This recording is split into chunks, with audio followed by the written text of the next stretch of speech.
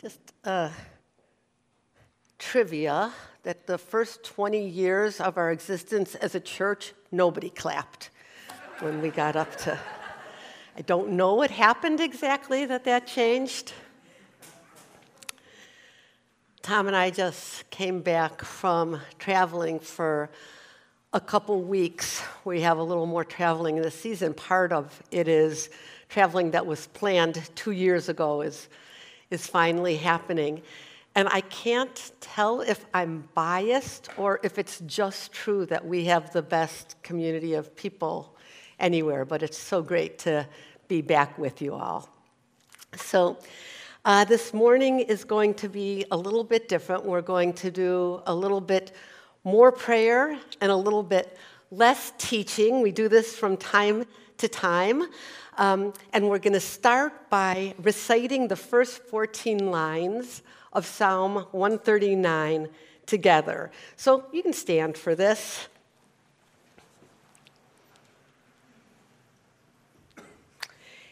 We'll read it together. You have searched me, Lord, and you know me. You know when I sit and when I rise. You perceive my thoughts from afar. You discern my going out and my lying down. You are familiar with all my ways. Before a word is on my tongue, you, Lord, know it completely. You hem me in behind and before, and you lay your hand upon me. Such knowledge is too wonderful for me, too lofty for me to attain. Where can I go from your spirit? Where can I flee from your presence? If I go to the heavens, you are there. If I make my bed in the depths, you are there. If I rise on the wings of the dawn, if I settle on the far side of the sea, even there your hand will guide me. Your right hand will hold me fast. If I say, surely the darkness will hide me, and the light will become night around me, even the darkness will not be dark to you. The night will shine like the day, for darkness is as light to you. For you created my inmost being. You knit me together in my mother's womb. I praise you because I am fearfully and wonderfully made. Your works are wonderful. I know that full well. Amen. You can be seated. People commented after my last teaching, which was about loving your neighbor as you love yourself, which had implications of how we loved ourselves, that it went against their Christian upbringing to actually love themselves. I heard from a couple people that they would have been explicitly taught not to be self-affirming. I thought to myself, why would anybody choose religion? Like, why would we be Christian? It doesn't make sense. We can celebrate the mountains, we can celebrate flowers, we can celebrate poetry, but I can't say I love myself. I love these specific things about me, that I'm made in the image of God, that I'm knit together by the hand of God in my mother's womb. I just want to note that the psalmist praised God because he or she thought that they were so amazing. Like, that's in the scripture. This prayer is coming from our sacred text, and the psalmist is saying, praise you, God, for making me so wonderful. Prayer rehearses what we know to be true. It allows us to affirm truths, even if we haven't fully embraced them. In this case, it is me saying to me what I would say to any of you. Oh, friend, you're wonderful. You're amazing. Of course, you're amazing. You're made in the image of God. We're going to have one more prayer experience before we get to our scripture. We're going to take a moment to pray, and then I'm going to run through some reflection questions and a short reflection. So we're literally going to take about a minute of silence, and everybody is invited to pray the way you feel comfortable praying, the words that you feel comfortable praying. So maybe it's an established prayer. Maybe it's Psalm 33, the Lord is my shepherd, I shall not want. And that's a prayer that you like reciting. Maybe it is a help me make it through the day, life is brutal prayer. Maybe it's a prayer for somebody you know who is suffering, like, please be with Uncle Joe. I know he's not doing well. It could be silence. If you're someone who's used to silent prayer, trying to experience God beyond words. But if you are doing words, and if your prayer is like a sentence long, flesh it out. Figure out words like, I'm praying for Uncle Joe. It is so hard for me to watch Uncle Joe suffer. Bring your mercy, bring your healing to Uncle Joe. I think about Uncle Joe's family. Whatever it is, try to go beyond just a minute. Just that line, if you're using words. And we're going to do that for about a minute, starting now.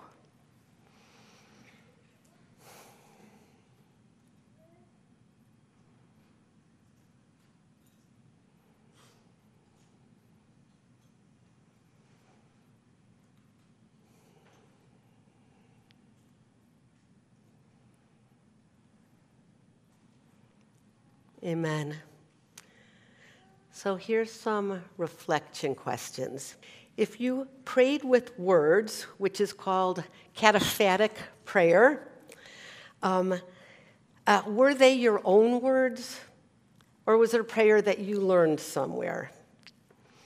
Did you pray to Jesus, to God, to the Spirit, to the universe? Who did you pray to? Was your God personal, embodied, universal, spirit? Did your prayer end in Jesus' name? Should your prayers end in Jesus' name? Are you comfortable praying? Is it natural, weird? Is this the first time you've prayed in a long time? Did you pray on your way here this morning? And finally, has how you've prayed changed for you over the years? And if so, how do you feel about those changes? Have the changes been conscious, intentional? Have they reflected theological changes or commitments? Have your changes been in sync with your own changing in life, growing, maturing, evolving? Why do you think your prayers have changed, if they have?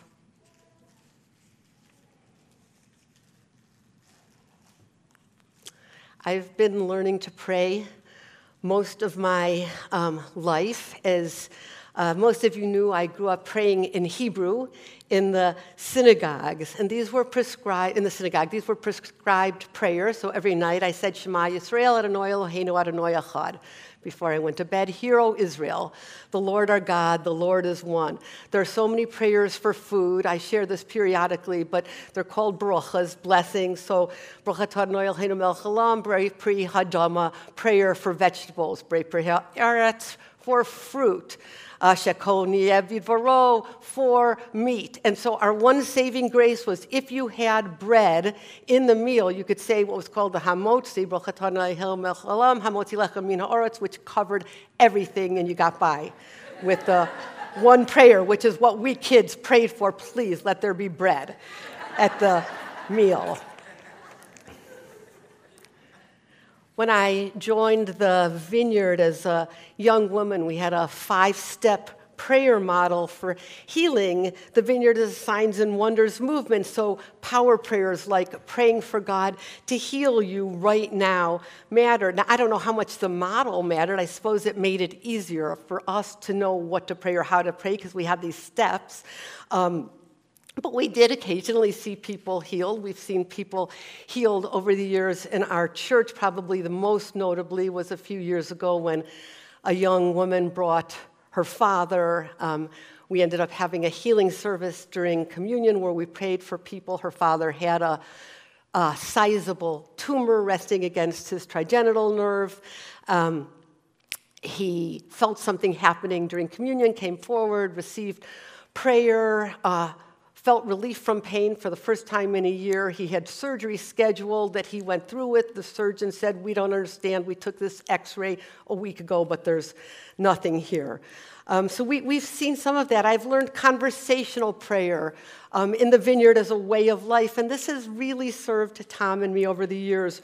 Regularly, as we are doing life together and we're talking about church, or we're talking about the kids, or we're talking about a friend, something comes up and we say, "Let's pray." And it's woven into our conversations. It was probably in my 40s that I became very into centering prayer. Maybe some of you know what that is.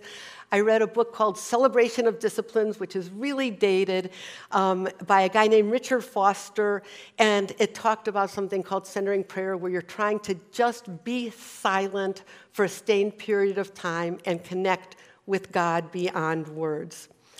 It is normal, all that to say, that the ways we pray over the years change. It makes sense that if we come across someone whose prayer life stirs us, or their spirituality stirs us, that we would want to learn from them. And that is our story this morning. We're reading from Luke chapter 11, verse 1. One day Jesus was praying in a certain place. When he finished, one of his disciples said to him, "Lord, teach us to pray, just as John taught his disciples." Presumably, the disciples were already praying fixed-hour prayers at the point where they're asking Jesus how to pray. They already have a liturgy, but either they see something different in Jesus that they don't recognize in how Jesus prays, or just in how Jesus is connecting with God that they are hungry for. And so Jesus said to them, "When you pray, say this, say, 'Father, hallowed be thy name. Your kingdom come. Give us each day our daily bread. Forgive us our sins as we forgive everyone who sins against us. And lead us not into temptation." When we pray the Lord's Prayer, it is tempting to just pray it as it is. But I think that Jesus is giving us a template that could be fleshed out in a gazillion different ways. He's giving us categories. He's giving us values. But here is an example of how I might pray this prayer so that I can authentically embody it and make it mine. Our Mother, our Father, your name is mystery.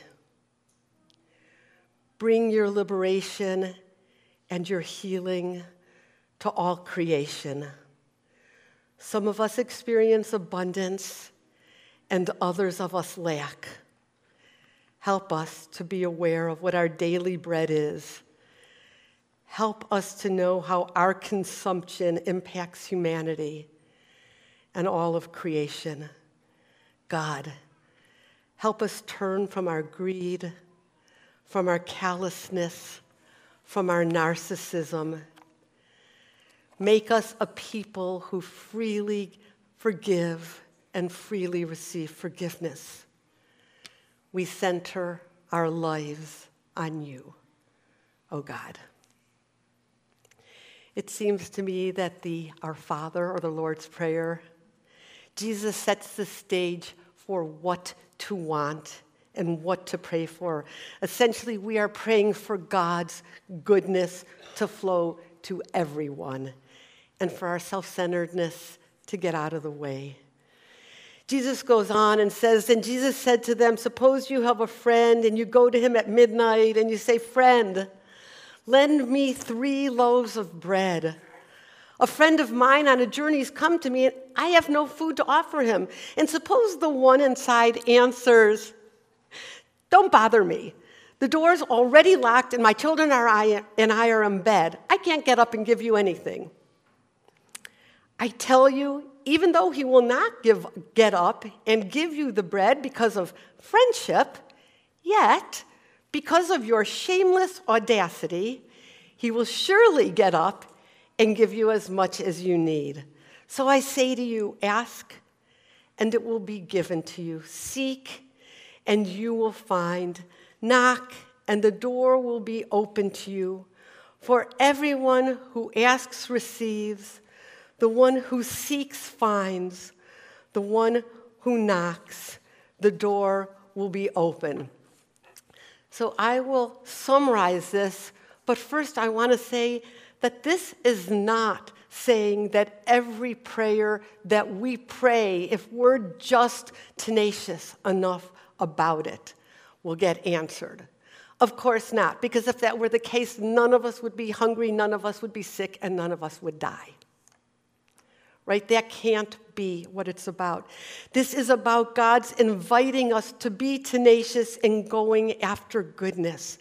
God warns us. God says, listen, you guys, it is going to be hard. Jesus says it's going to be like an uphill battle. Bringing God's kingdom, or what some of us call God's kingdom, is the hardest thing. It will go against human nature. God says, don't give up. Keep hoping, keep knocking, keep protesting, keep looking for opportunities, keep awake. So a few thoughts about the disciples' question, how to pray, what to pray, who to learn from, and we'll close with one more prayer. The disciples asked. They just came to Jesus. They just said, Jesus, teach us to pray. I mean, maybe they're jealous of John's disciples. Like, John taught his disciples how to pray. Teach us how to pray. And the invitation is for us to keep asking. Find the people whose prayer lives, and when you think of prayer lives, we're just talking about connecting, going beyond our intellectual assent that there is a God, that there is a Jesus. We're just talking about connecting with God. Find the people whose prayers lives or whose spirituality stirs you. Hang with them. Ask questions. Maybe it's a friend, or maybe it's a family member, maybe it's an author or a spiritual leader from a different stream. But the scripture invites us to be open and curious. I heard someone say just recently, I didn't go from conservative to more liberal. I went from closed to open. In other words, I went from having all the answers to being curious. During the first year of COVID, I listened to a translation of a saint, St. Teresa of Avila. I listened to her memoir, and literally for the year, because it's a long memoir, and I listened to a little bit every day.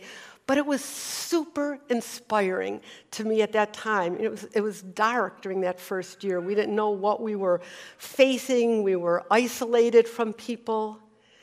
And Teresa brought me to God. She taught me how to pray. I'm a big fan of Father Richard Rohr. I read his books. I listen to his podcasts. Our Wednesday night, we have a monthly Wednesday night contemplative prayer small group that I wish everybody would come to because it's so lovely. But it gives me ideas of how others are connecting with God because multiple people lead it. This is honestly the question that has been alive for me and Tom since we were in our 20s and first met. How do we keep our relationship with God alive? How do we keep our relationship with God fresh?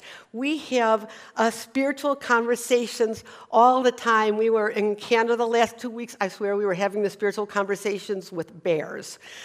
Our conversations are alive and they're glorious. And we pray. We often pray together. Number 2, if you pray scriptures, like if you pray the Psalms or if you're praying the Lord's Prayer, invite God to help you flesh it out, to bring it into your own words. Like, what is our daily bread? What's the temptation that you're avoiding? How do you understand evil? Who is it that I'm being invited to forgive? Are there invitations, stirrings? Is God saying something back to you? Don't be afraid to make language meaningful for you. There's a writer, Jonathan Merritt, who's a religion and culture writer, and he wrote a book called Learning to Speak God from Scratch, Why Sacred Words Are Vanishing and How We Can Revive Them. I like the title. He describes how linguistically, if words don't adapt in their meaning over time, they lose their meaning. And he talks about his move from North Carolina, where he was in the Bible Belt, to New York City. And the words that he used, people just looked at him like if he said grace or mercy. People just looked at him like, we don't know what you're talking about. He said, I said something using the gospel in a sentence, and the person gave me a blank look, didn't know what I meant. He talked about our need to contemporize what he called sacred language. And the idea is if our language isn't contemporized for new generations, it becomes irrelevant. So Merritt gave an example in the scripture that I'll just say quickly. He talked about how sin changes, the notion of sin from the beginning of the scripture over the generations. So he describes for the most ancient people, sin was perceived as stain. Generations later, sin was perceived as a weight that we as a community carry and need scapegoats for. In Paul's day, when the language of commerce was common, Paul talks about sin as debt. Scripture uses the same word, but its meaning is understood afresh in different contexts and different times in history. We can take a word like sin and look at it and ask what it means to us today. Like maybe sin is anything that keeps another person from God. Maybe the exclusionary practices of many churches could be called sin. Maybe the exclusionary practices we participated in for 15 years of our church life could be called sin. Maybe our transition to inclusion in 2016 was God's delivering us from evil.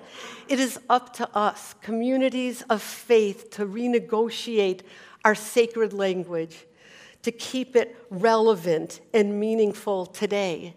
And this is why we should be praying for James and for our worship leaders and our worship teams to write songs for us. The songs that James has written for us over the years, they use our language. They speak and they connect to us. When we sing those songs, everybody engages. So we could be praying for them to keep coming up with songs and with liturgies that use our language. And finally, 3, we're at one of those times in history where it can be easy for some of us to want to give up. We have knocked on the door of climate change,